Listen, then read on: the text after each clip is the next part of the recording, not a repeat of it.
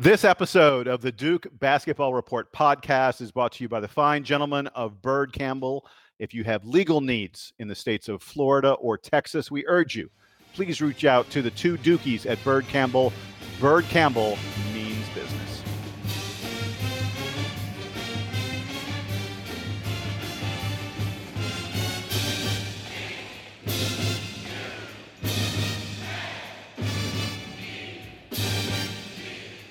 Duke fans, welcome to episode 127. We got 126 of these in the books, about to have 127 of them down and dirty of the Duke Basketball Report podcast. I am just rambling and don't even know what I'm saying, but I'm your host this week. I am Jason Evans, as always, and I am joined by my two partners in crime in Durham, North Carolina, Sam Klein. Jason, Duke is hosting a football game this weekend featuring a team that is ranked lower than Duke in the football polls. I mean, like, what? Hey, that's going to happen more and more, I think. Sam, thanks for pointing that out. We will get to that in a minute. But first, I want to bring in our other partner for the evening, Donald Wine in Washington, D.C. Donald, how you doing, man? I'm doing great. It's kind of rainy. It's been raining the last 2 days here, but I am anxious to get down to Durham this weekend. I'm not going to the game because I am there for a wedding, but best believe I will be in a black tie tuxedo with my Duke cufflinks. Oh, that sounds nice. That sounds very nice. Before we get to football, folks, we are the Duke Basketball Report podcast, and every so often, even during the football season, we got to bring you some basketball news. We had some really cool stuff this past week. We were very lucky. I want you all to know, I've been beating the phones. I've been beating the email. I've been trying hard to get the key interviews that all of you want to hear, to let you hear from the really cool, really interesting former Dukies that are out there in the world, because we love to get their insight on what it's like to be at Duke and what it was like to be a basketball player in there and what they're doing now that they've moved beyond. And I got a good one this past week. Folks, get ready. Here is my interview with none other than Grayson Allen.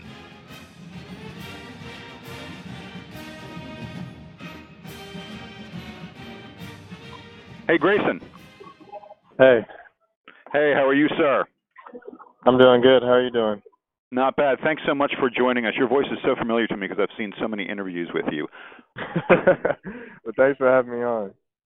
Yes, the Duke Basketball Report is thrilled that you could join us, Grayson Allen. I know we only have a limited amount of time. I want to start. This may seem like a really obvious question, but all 4 years of your career, there was talk that you would go to the NBA draft, even after your freshman year. Talk about your decision to come back to school each year and what went into it, and no regrets, I'm sure, right?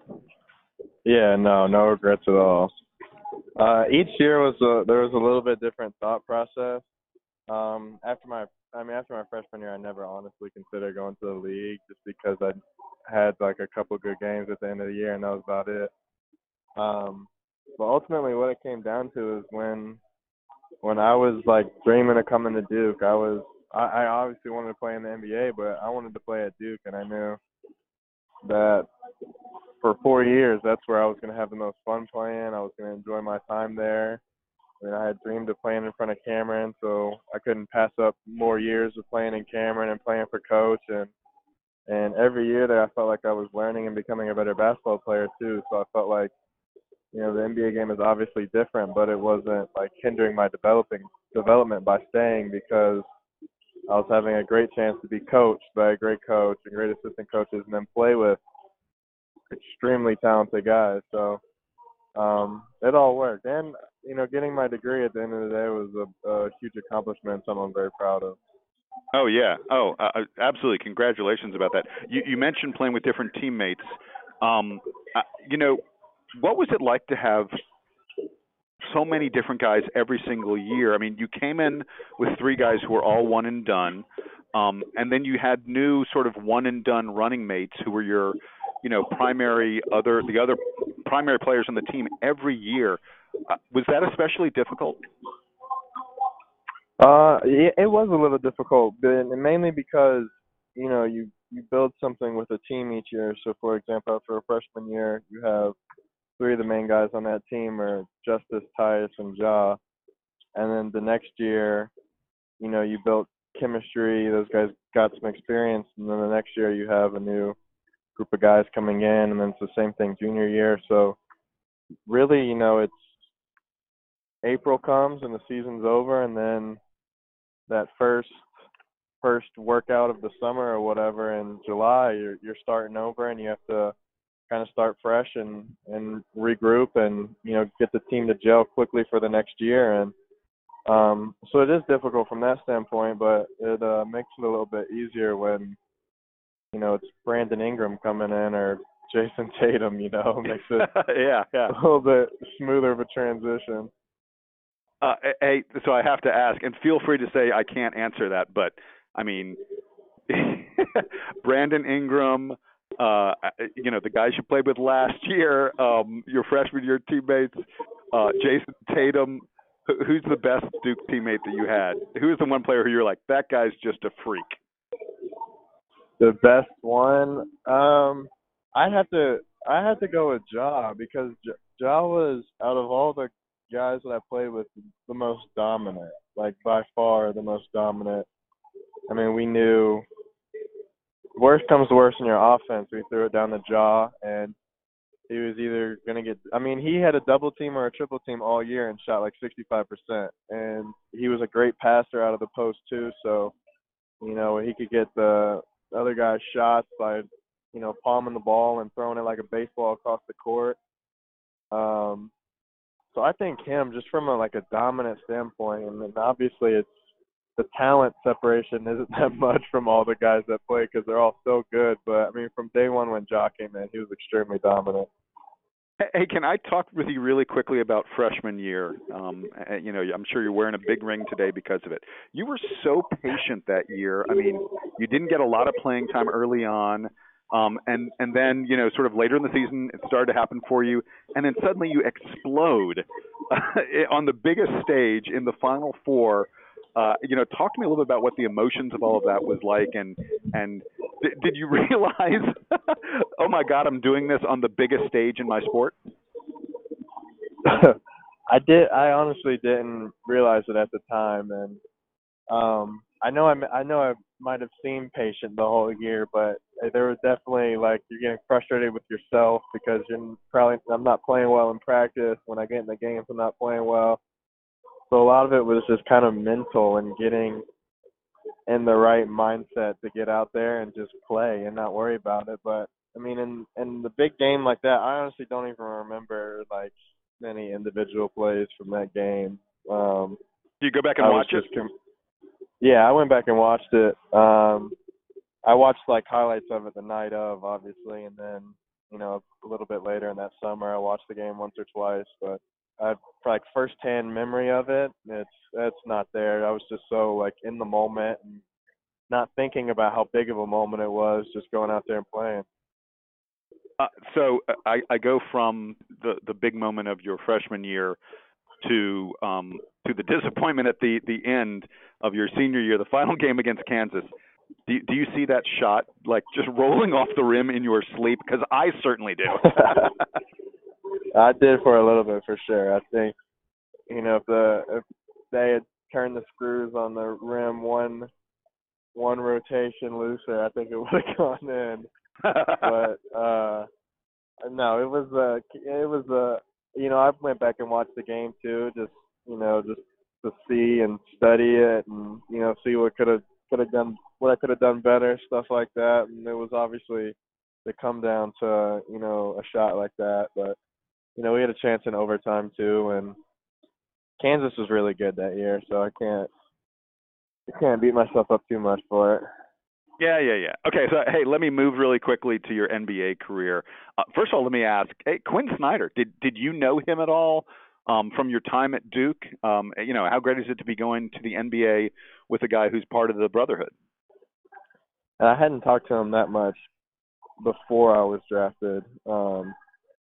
But, you know, I've obviously talked to him a lot now, and we've had some conversations, you know, about playing for coach, playing at Duke, things like that. And I think it's awesome to have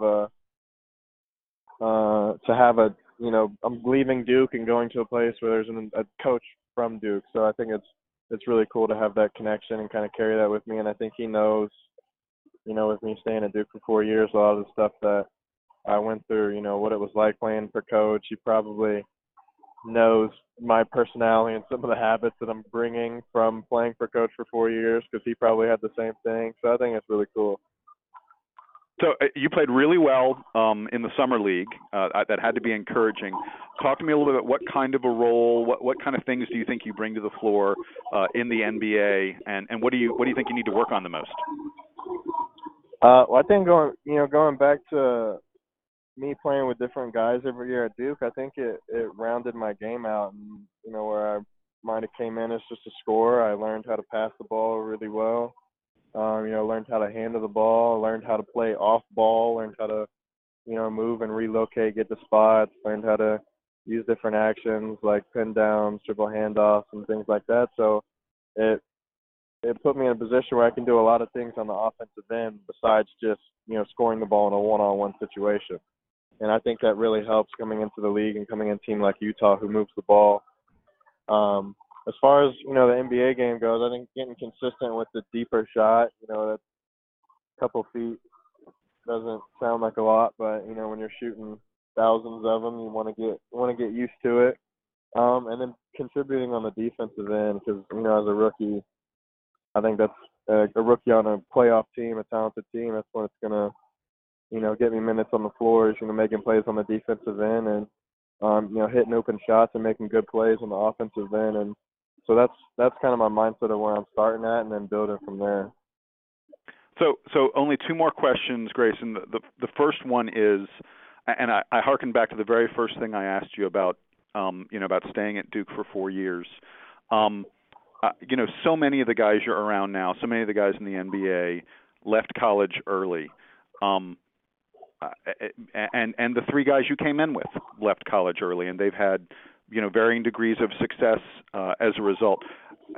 What advice would you give, guys who are playing big time college basketball about whether they should stay or whether they should go? You're just so unusual in that regard.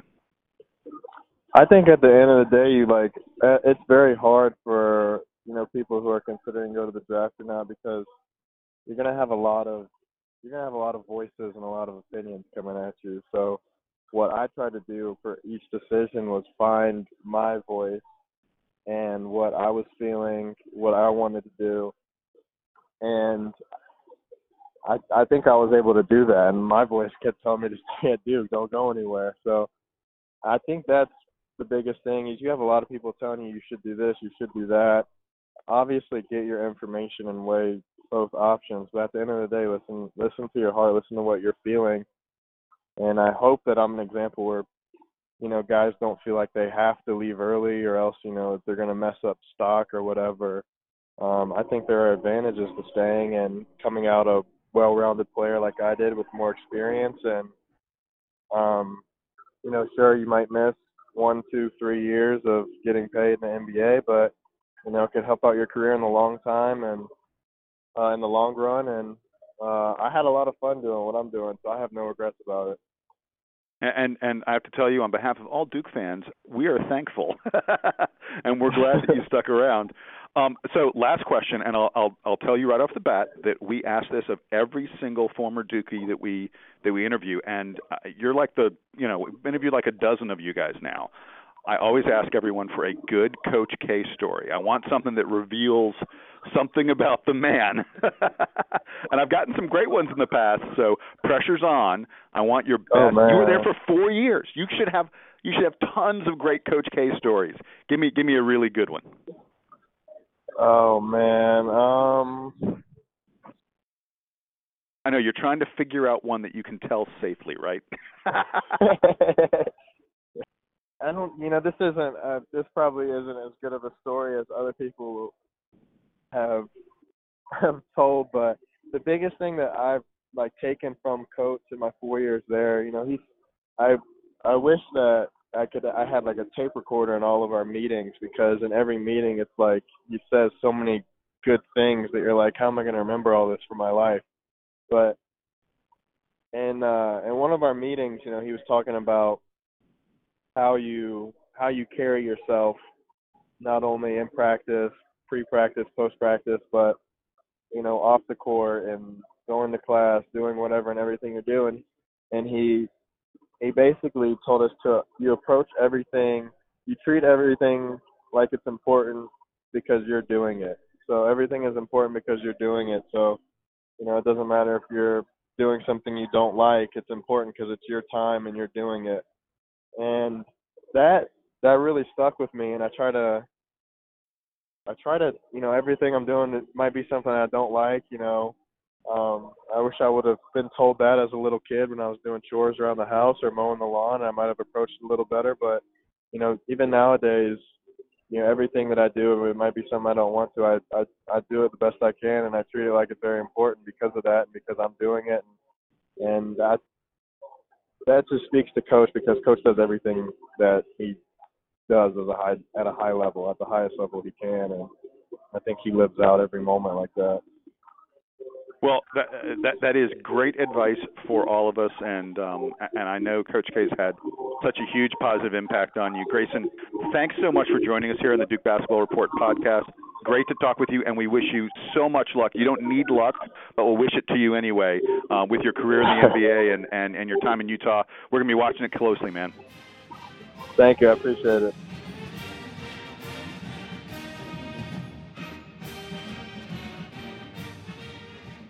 Guys, I want to thank Grayson again for joining us on the DBR podcast. I had a great time chatting with him at the Utah Jazz. I want to thank the Utah Jazz PR department. I hammered them for a while. At first, I was hammering them. I was like, Quinn Snyder, I need to talk to Quinn Snyder. And they kept on saying, no. And then I said, how about Grayson Allen? And they said, ooh, we can get you Grayson.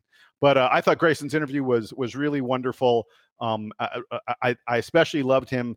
I really liked him talking a little bit about, sort of the strange path he had, playing with all these one and done guys over the years. But guys, I want to hear your reaction. Sam, tell me what did you like? What did you take away from what Grayson had to say? I enjoyed the question about which of his teammates from his time at Duke, and he played with so many really talented guys who are now all over the NBA, but which of them he thought was like the most dominant or the best one, and that the answer was Jahlil Okafor, because I look back on Grayson's time at Duke, and I might say it was Jason Tatum, it was Brandon Ingram, the guys maybe who have had more NBA success. But we haven't. Marvin Bagley. I mean, or even Marvin Bagley. Marvin Bagley do things no freshman's ever done some of the things Marvin Bagley did, and that would be fresh in his mind. But yeah, I agree. I love the Ja answer. Go, continue. Well, I was just going to say that I think that Ja's NBA career so far has been fairly disappointing given where he was drafted and the expectations he had coming out of high school, and then given what a strong year he had finishing second in the National Player of the Year voting in 2015. I think we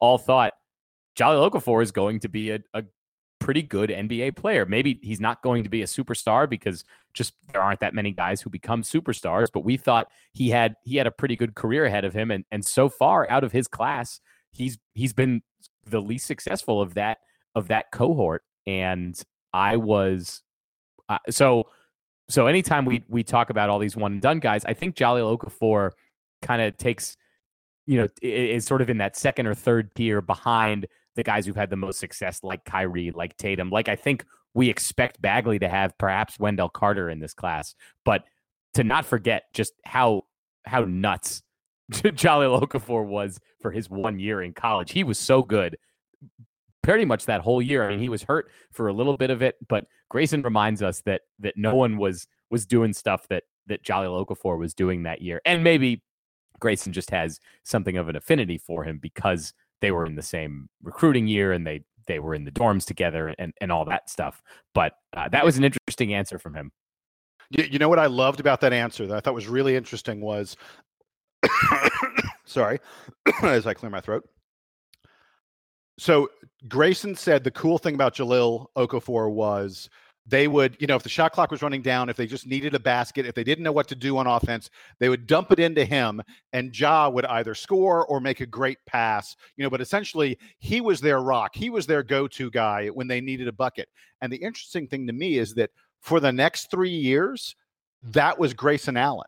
So Grayson knows what that pressure is like. I mean, look, remember that his sophomore year when it was him and Brandon Ingram and like Marshall Plumlee? I mean, like that team, that's one of the least talented Duke teams in a long time. And he was the rock. He was the guy they relied on. Grayson Allen was.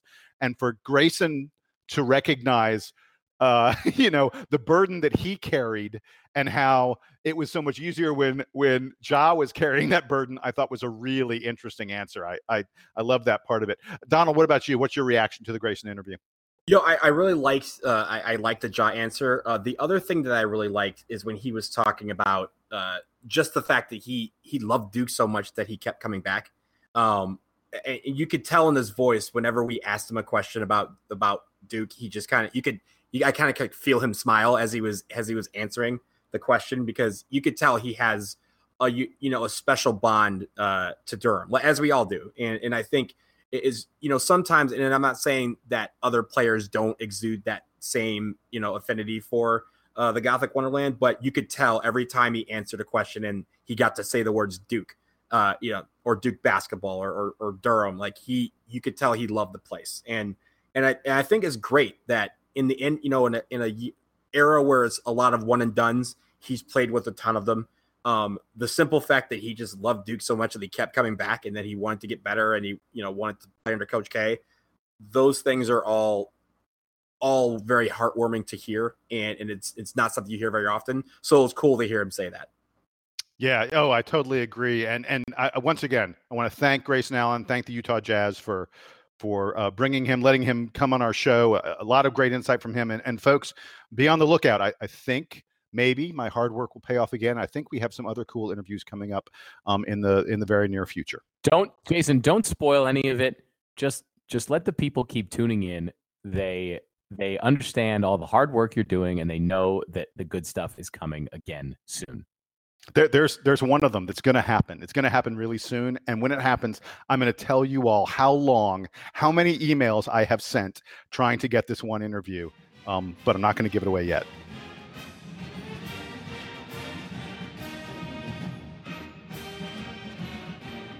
So Grayson Allen is a recent graduate of Duke. And if you are someone who's about to graduate from Duke, you should let Duke alum Brett Etheridge and Dominate Test Prep provide you with all the skills you need to go on to the next level. Dominate Test Prep is one of our sponsors here on the DBR podcast. They provide online courses for the GMAT and the GRE. They are flexible, they are affordable, and most importantly, they teach Brett's proven test-taking strategies that produce high scores on test day. If you or someone you know is looking to get into a top school, let a guy who bleeds Duke blue help you out. You can learn more at dominatetestprep.com. That's dominatetestprep.com. And hey, make sure you use the coupon code GODEVILS to save 10% off your course package. And again, we want to thank Brett Etheridge for being a sponsor of the DBR podcast.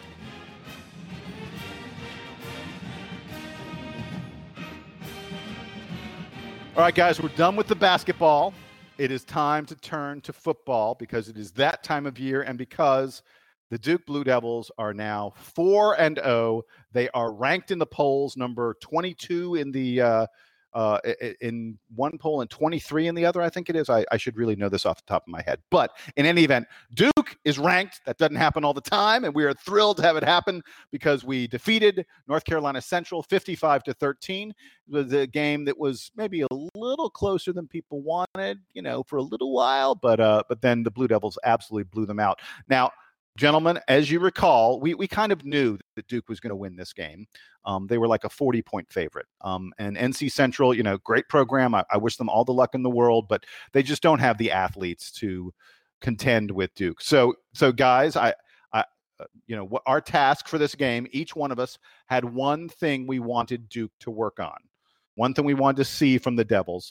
Donald, I'm going to go to you first. Tell us what you wanted to see in the NC Central game. And then, did it happen? The thing that I asked them to work on was to work on the edges and on the rush defense and kind of hold guys and contain those edges so that they don't go for big yards. And for the most part, they did that. 136 yards rushing is all they gave up, which isn't that much, especially on 34 carries. That's, NC Central was trying to run the ball and establish run, and we weren't letting them do that. And I think especially and Donald in a game where Duke was ahead comfortably basically the whole day, and Central was getting up. It's not like there weren't possessions for them. They had tons. I mean, we scored a lot of points, and they had plenty of opportunities to run, throw, and I thought the defense did pretty well on the day. Yes, like you said, there was a couple of moments where we were like, "Hey, what's going on over here? Maybe we should get it back together." But the team did, and I think that is something good to see. Obviously, there were some things that you want to improve. You want to, if you have a team like NC Central and you have a chance to take them out early, you should do it. And you want to have that killer instinct. That's something that hopefully they can, look at the game tape, see what they did wrong, and get it correct for Virginia Tech.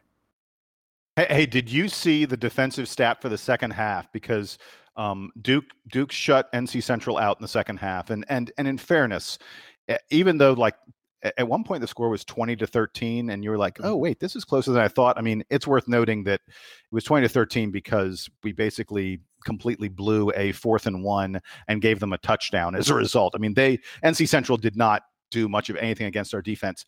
Get this, in the second half, are you ready for this? NC Central gained, actually, do you guys know the answer to this? Donald will ask you, do you know how many yards NC Central gained in the second half of the game? I do not. 8. But you're going to tell me. 8? 8 yards. Like one more than 7? It's not very many. No, that's not many at all. No, they had one first down. They went backwards sometimes. So they had one first down in the entire second half. They gained 8 yards in the entire second half. Look, I don't care what team is on the other side of the football. If that is the stat, that is absolutely astounding and terrific. I don't care who you're playing. If you're playing a high school team and you're, the Tampa Bay Buccaneers or whoever, you give up 8 yards in a half. That's it. Like, that's incredible. So hats off to the Duke defense for really just locking down and saying, hey, we will not let them advance the football at all. That's good. So there's a great defensive stat. Before I get to Sam for his thing, there's a great defensive stat I wanted to bring up that was tweeted about by Sports Source Analytics that said 86% of opponents' drives against Duke in 2018, 86% of the time, the opponents do not score a point. And that is the highest percentage of shutout drives of any team this year in all of college football. I mean, the Duke defense, using that metric, is the best defense in the country, which I think is a really fascinating and cool stat. And our D has been amazing. All right, Sam, your turn. What were you looking for against NC Central, and did it happen? So the thing I said I was looking for was for Duke not to have the starters play too many minutes. And to some extent, I think that they tried to limit the number of plays that the first teamers were getting, but especially on offense, what with having Quentin Harris in there and having a number of other injuries, I think that it was important in this game really to see the first teamers get a few more reps than we would have liked against Central, especially heading into the Virginia Tech game. So not quite what I wanted to see, but it was nice that there are more repetitions coming for Harris, who is still the starting quarterback. It does sound like there's some rumblings about Daniel Jones possibly coming back this week. I am not a doctor. I don't understand how someone recovers from a broken collarbone in 3 weeks. I don't know how that works, but unless, if Jones can't go, then we're going to need Harris in there if we're going to beat Virginia, if Duke is going to beat Virginia Tech.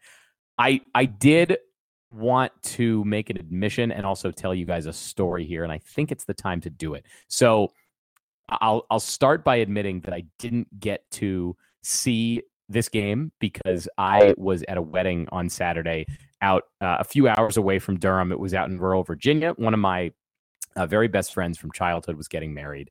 And wait, you didn't see the game? You didn't see the game? You're fired. I didn't see the game. No, You're fired. Well, all right. Get out of here. Sorry, folks. You're going to like... It's okay, you're Sam. Gonna like, I didn't see most of it either. You're going to like this story. I saw it later. You're going to like this story. You're going to like this story I Go ahead. guarantee it. Yeah. You're gonna like this story. I guarantee it.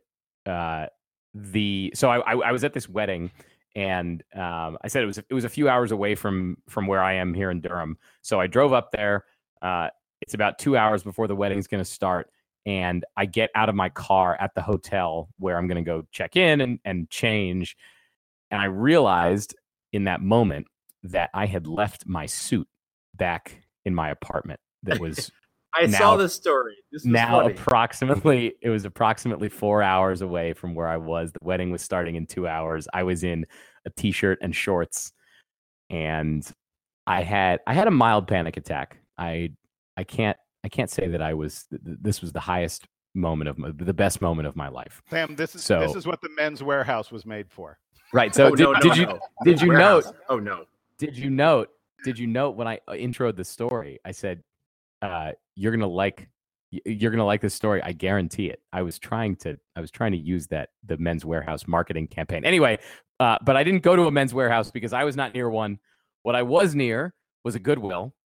Oh, this is good. I was near a thrift store, so I rolled in. I only had 2 hours, and I really did not feel like going to. I think I also had like a TJ Maxx as an option. But I'm sort of a strange shaped person. It's hard for me to buy clothes off the rack. So I didn't really want to spend like cheap fancy clothes money on clothes that weren't going to fit anyway. I thought if I'm going to buy clothes that don't fit anyway, I might as well just really go for it and not spend almost anything at all. So I went to the Goodwill. I found a pair of khakis that were maybe like 1.5 inches too wide around the waist and probably about 3 inches too long and a little baggy. I found a blue blazer that fit my shoulders but was kind of long. I'm a shorter sort of dude. And then I found a button-down shirt, like a white button-down shirt that was fine actually, except that it was French cuff, and I obviously didn't have cufflinks. You didn't have cufflinks, yeah. Right. Yeah, so I just rolled those sleeves up and wore the jacket over it and was like, whatever, man, I'm going to deal with it.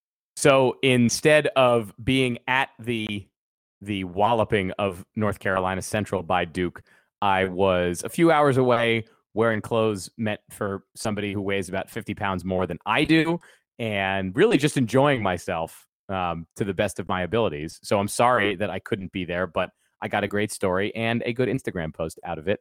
And I will absolutely be at the game this weekend against Virginia Tech. Don't you worry about that. But wait, you forgot the main part of the story. How much did the outfit cost? Oh, $16. Oh, nice. He did all that, ladies and gentlemen, for $16. God bless America. Yeah. Listen, the people wanted a good story, and that's what they got. Also, I had to, while I was at the wedding, like I didn't look good. Let's be totally clear here. None of these clothes fit me exactly right. I looked ridiculous. So every single person that I saw that I walked up to, it was like, "Hey, how you doing? By the way, before you think anything, I bought these clothes an hour ago for $16. I don't want you thinking that just because I'm a graduate student again means that I can't afford clothes. I just really am just not on top of my game today. I think the hurricane just threw me off pretty bad. So anyway, looking forward to Virginia Tech. Do we have anything more to talk about NC Central? Jason, do you have NC Central thoughts that you need to share with the people? Well, I just wanted to by the way, great story. That's a ton of fun. Thank you. I do want to briefly talk. The one thing I said I was looking for, as you may recall, was I wanted to see better accuracy from Quentin Harris or whoever it was that was playing quarterback for Duke, because I knew we were going to win this game anyway. I knew we could run all over NC Central, that we were just too big. By the way, there was a great play. Sam, I know you didn't see the game, so you should go and watch it. In the second quarter, there's a great play where Britton Brown runs for about 7 or 8 yards, and there's kind of a pileup. It's one of those situations where he's still standing and the defense can't bring him down, and our offensive line starts pushing, and sometimes those go for an extra 3 or 4 yards.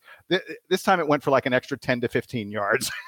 It was this pile of 22 guys. It was a rugby scrum, and the Duke offensive line, got an extra 15 yards out of it. I mean, that play was a demonstration of how Duke was able to just run all over these guys if we wanted to, because we're just bigger than they are. That's just reality. But I was looking for our QB play, and especially for Quentin Harris to be more accurate. He was more accurate than he was against Baylor, but not a lot more accurate. 15 of 27. I still thought he missed a lot of throws that he really could have made. He didn't have any interceptions. He did have a really bad fumble on that fourth down play. It looked like there was a mix-up or something between him and the center. So he turned the ball over once, but no interceptions, which is good. Duke's going to need more out of Quentin Harris, I think, to win our upcoming games. And I think that's sort of the perfect segue. I think it's time for us to preview Virginia Tech.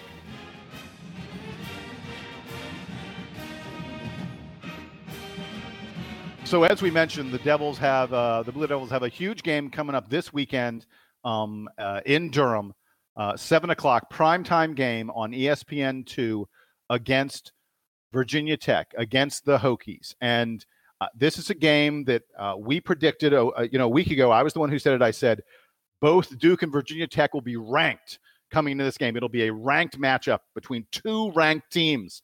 And I was wrong. But not wrong because of Duke. I was wrong because somehow, and I mean, like, this is arguably the biggest upset in all of Power 5 college football this year. Virginia Tech, who was ranked in like the high teens, I think they were as high as like number 12. Virginia Tech lost to Old Dominion. Virginia Tech lost to Old Dominion this week. Now, Old Dominion has been a football program only since 2009. I have underwear that is older than the Old Dominion football team. Hey, TMI.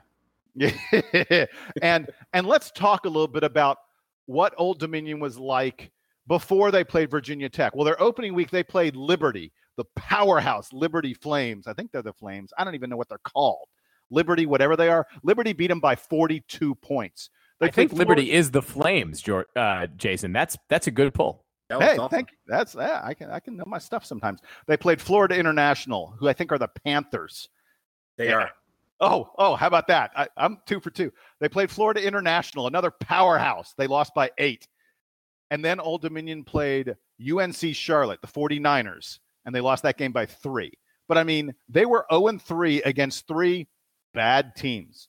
Old Dominion was thought to be like the 3rd or 4th worst team in all of major college football, and they beat Virginia Tech. I don't even know how this happened. They popped them. Like let's kill them. Yeah, they popped them. It was 49-35. They put almost 50 points up on them and popped them in the process.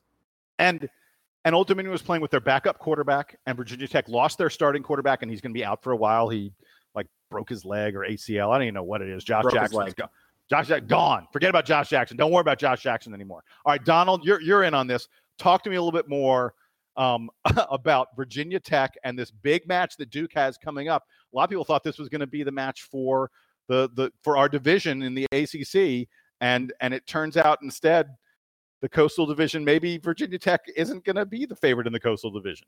Well, I mean, let's be real. It's still an important game in the Coastal Division because, it's going to be, Virginia Tech has one conference win. This will be our first conference matchup. So you want to get out ahead of them. Like if Virginia Tech is supposed to be the class of the division, then you want to get ahead of that and get that one win. Miami is also in the mix as well.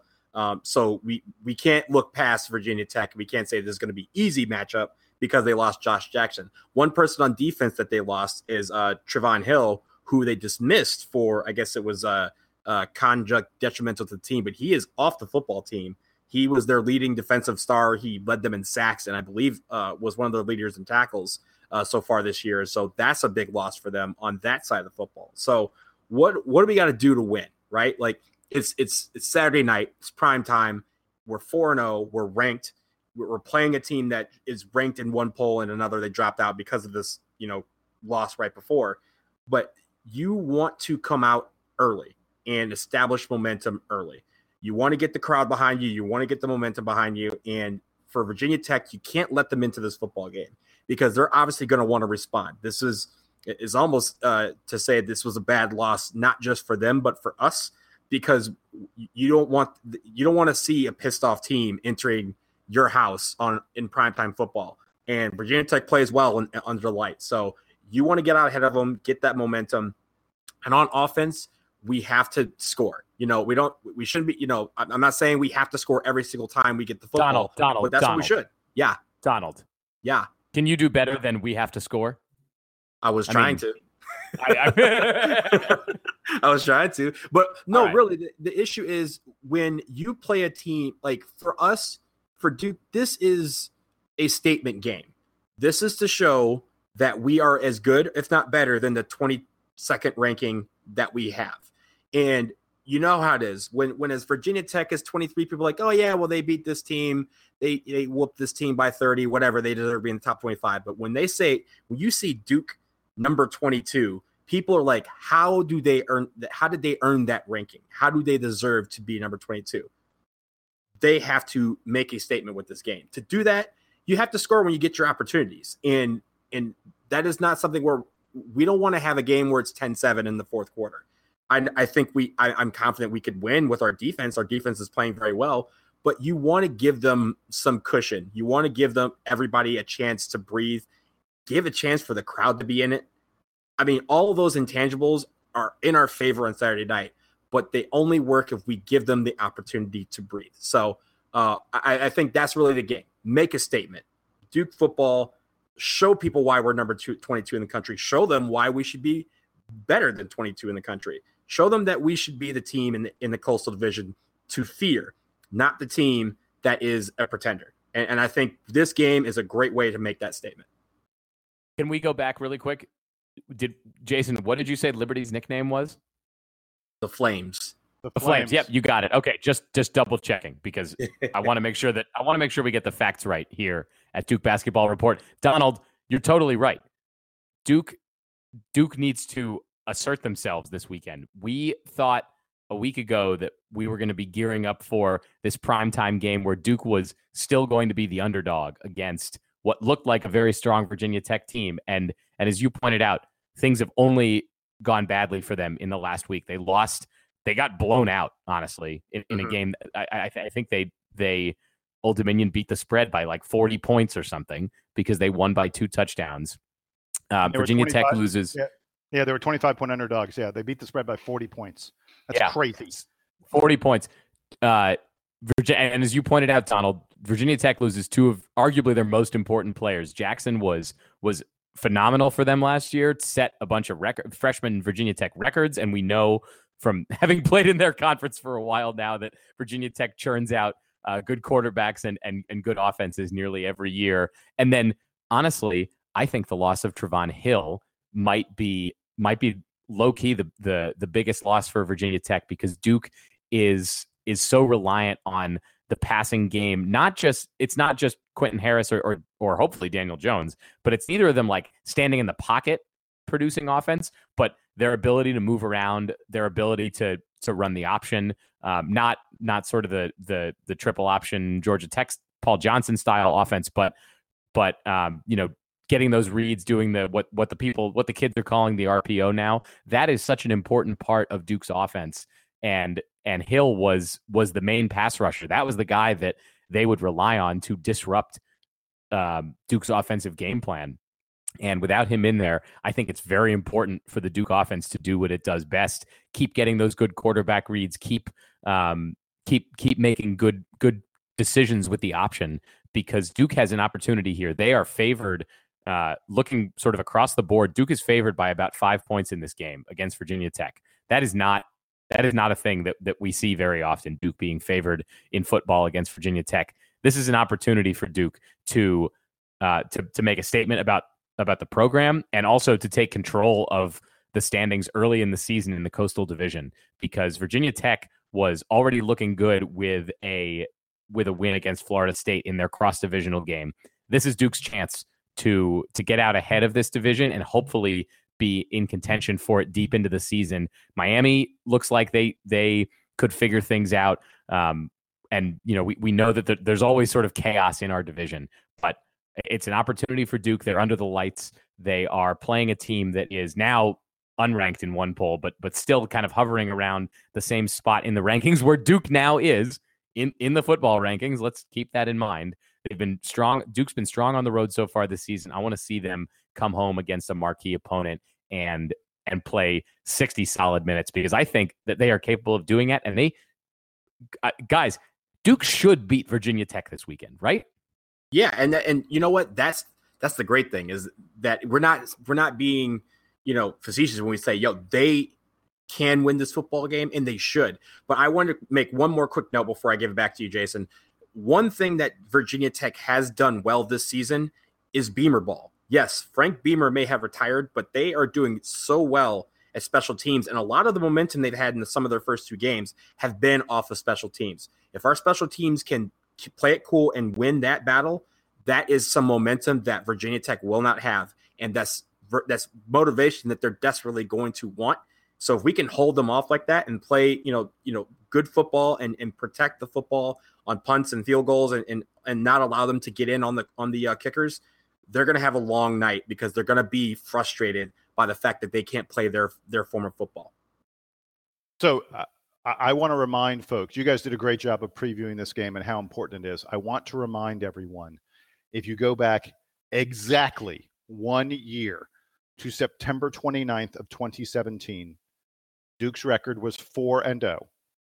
Duke was playing a home game against a ranked ACC opponent, a Coastal Division opponent that everyone thought this was the measuring stick for Duke.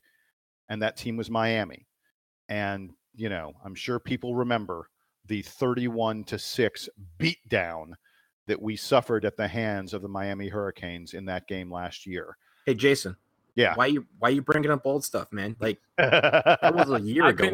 Why you always got to be so negative, man? I'll be honest. I've been thinking about that game for the last 2 weeks. You've been thinking about it. I've definitely been thinking about that game for obvious reasons. But yes, Jason, you're absolutely right. That's exactly the game that people call back to when we talk about this weekend. I mean, so we're in the exact same spot. Again, it's a home game.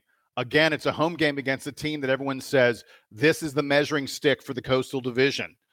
And, it's huge. If Duke wins this game, I think this game can very much be the turning point of the season. Not that we need to turn. We're 4-0. We don't want to turn. But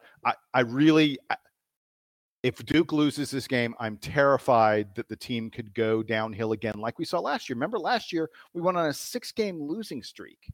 I mean, it was horrifying after as well as the season started. This season has started even stronger than last year. Let's be honest. The Duke team that we have seen through the first 4 weeks of this year is better than the Duke team we saw through the first 4 weeks of last year. Our ability to bounce back from injury has been truly stunning. We've had some really important players get hurt. And we're still winning games and winning them really easily. All the computer rankings, all the models, all the ESPN strength of record, all these other things are saying great things about this Blue Devil team. This Virginia Tech game is time for us to prove all those computer rankings, our national rankings. Time for us to prove that all of that is correct. This is one of the most important games in David Cutcliffe's, in recent years at Duke, not in his entire career, because, this guy's taken us to huge heights. But over the past 3 years or so, I think this may be, this is arguably the most important game, I think, that Duke has played in the past several years. At least that's what I'm saying right now. I'll probably say the same thing in another week and then a week after that, But anyway, for the moment, I'm really jazzed for this game. And I really wonder from the standpoint of Virginia Tech, I think it'll be interesting to see early on, are they a dejected and defeated team, a team that lost their best offensive and defensive player, a team that just came off, a loss to a team they were supposed to beat by 25 plus points? Are they dejected or are they resilient? Are they bouncing back? Are they like, no, we are still the bad boys of the Coastal Division. We are still, Frank Beamers. We're still Beamer ball, Virginia Tech, and we're gonna kill this Duke team. it'll be interesting. I think we'll see in the first 10 minutes or so which Virginia Tech there is. And I hope it's the cowering Virginia Tech. I hope that, I'd love for us to have another comfortable win. It's good on my heart. So that's what I'm looking for this weekend.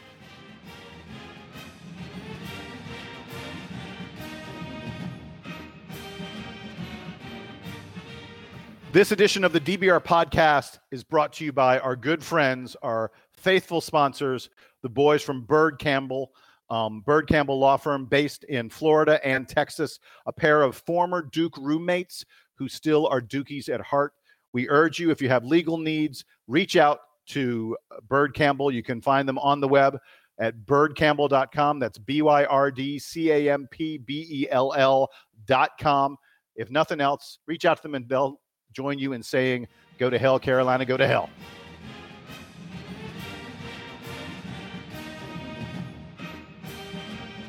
Gentlemen, it is parting shot time, and Sam, I will let you take the first shot. Well, listen, I've already shared my best story of the week, so y'all already got that. I did want to note that a couple weeks ago I mentioned that because of the hurricane, the grad student camp out was canceled. They've actually now reinstituted it for a couple weeks from now, so we are going to have the grad student camp out. I am going to get a chance to sleep out in the Blue Zone for 2 nights for whatever that's worth, and get basketball tickets just like all of my grad school friends. So that's going to be really fun. I will have I will have some reporting from the grad student camp out when that happens. So look forward to that coverage coming in a few weeks. Very cool. Donald, what do you got for me parting shot wise? Nothing really, except for those people who are going to be in the area of Cary in the next week. I will be down there basically for an entire week, which is cool because I will be down there for the United States women's national team. They seek to qualify for the Women's World Cup. Now, hopefully this goes a lot better than the men's version did last year, but I will be down there. If you guys are in and around Cary and you're going to that game, please find me. I'm normally at the tailgates and very, easy to find. So just ask for me, tell them you're with DBR, and we will break bread and share a beer together in the name of Duke. But also it's great to be, it'll always also be great to be back because hopefully I'll get to run into Sam in the week that I'm there. I won't get to see him during this weekend because he'll be at the football game and I will be at the wedding that I mentioned at the top of the show. But while I am down there, I'm sure Sam and I will have some night where we end up probably not at Shooters, but some bar in Durham having a good beer and having a good laugh. But this leads me to the real thing is we can get all three of us together in just over a month.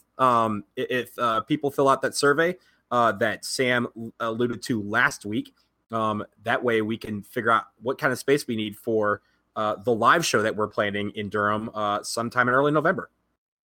Yes. Do you remember the URL for folks to reach out to us? I do. It is tinyurl.com/DBR live. I was going to say it, but you said it anyway. Yes. Oh, my bad. tinyurl.com/DBR live. Folks, click on that link, put that link in your browser, click on it, and let us know if you want to come to our special live podcast. We'll have a live studio audience, so to speak. And it's going to be a lot of fun. I cannot stress to the people out there, for those of you who have listened and have been diehard loyal fans of the podcast, we obviously love and appreciate you, and you already know this. But for those of you who maybe join us for the first or second time, this live podcast that we're planning will be history. It will be the first time that all three of us have recorded a podcast together in the same room. We do this online since we're in different parts of the country, and for me, sometimes different parts of the world. But it will be history making. So if you are in Durham, this will be something that you cannot miss. Absolutely. Absolutely. Donald, I agree. I think it's going to be great. Yeah, it's going to be fun. Yeah. All right. Hey, Sam, have you figured all the details, the logistics out? That's on you, right, man? Yeah. I'm working on that. Good deal. All right. So for my parting shot, I want to head back to football just for a moment because I saw a stat and I was just like, that's the best stat ever. Folks, when you think of basketball, when I say, hey, top programs in basketball, everyone says the same thing, Duke and Kentucky. And traditionally, when you say worst programs worst Power 5 programs in football, most people say Duke and Kentucky. Let's just be honest. For a long time, Duke and Kentucky have not been good at football. We've been great at basketball, but not at football. So I was blown away. Best stat of the week. In this week's AP poll, Duke and Kentucky are both ranked. It is the first time that the Duke Blue Devils and the Kentucky Wildcats have been ranked in an AP football poll since September 14th, 1957. I want to be clear about something. September 14th, 1957. My parents weren't married yet. They hadn't even met yet. I mean, like, Sam, I bet, Sam, I bet your parents may not have even been alive yet. Tell me that date one more time. September 1957. I'm going to go. That's 62 years ago. 61 years ago. I had one parent. I had one parent alive. Both of mine were born, but barely. I mean, they're unbelievable. First time since 1957, Duke and Kentucky have been ranked in the same AP football poll. By the way, during that span of time, Duke and Kentucky have been ranked in the basketball poll 547 times. I saw that stat. Is incredible. That is crazy. And I'll tell you something. Duke and Kentucky are ranked because they both deserve to be ranked. I saw a couple other really interesting, ESPN does this strength of record thing where they look at your strength of record is, not only did you win, but the quality of your opponents and how good your opponents are. And then they sort of, they use some crazy formula to figure out what is the strength of your victories. And the number one team in strength of record is LSU, and then Notre Dame, and then Georgia, and then Clemson, and then Kentucky's number 5. Kentucky, according to ESPN strength of record, 5th best. Then comes Alabama, then Stanford, and then Duke.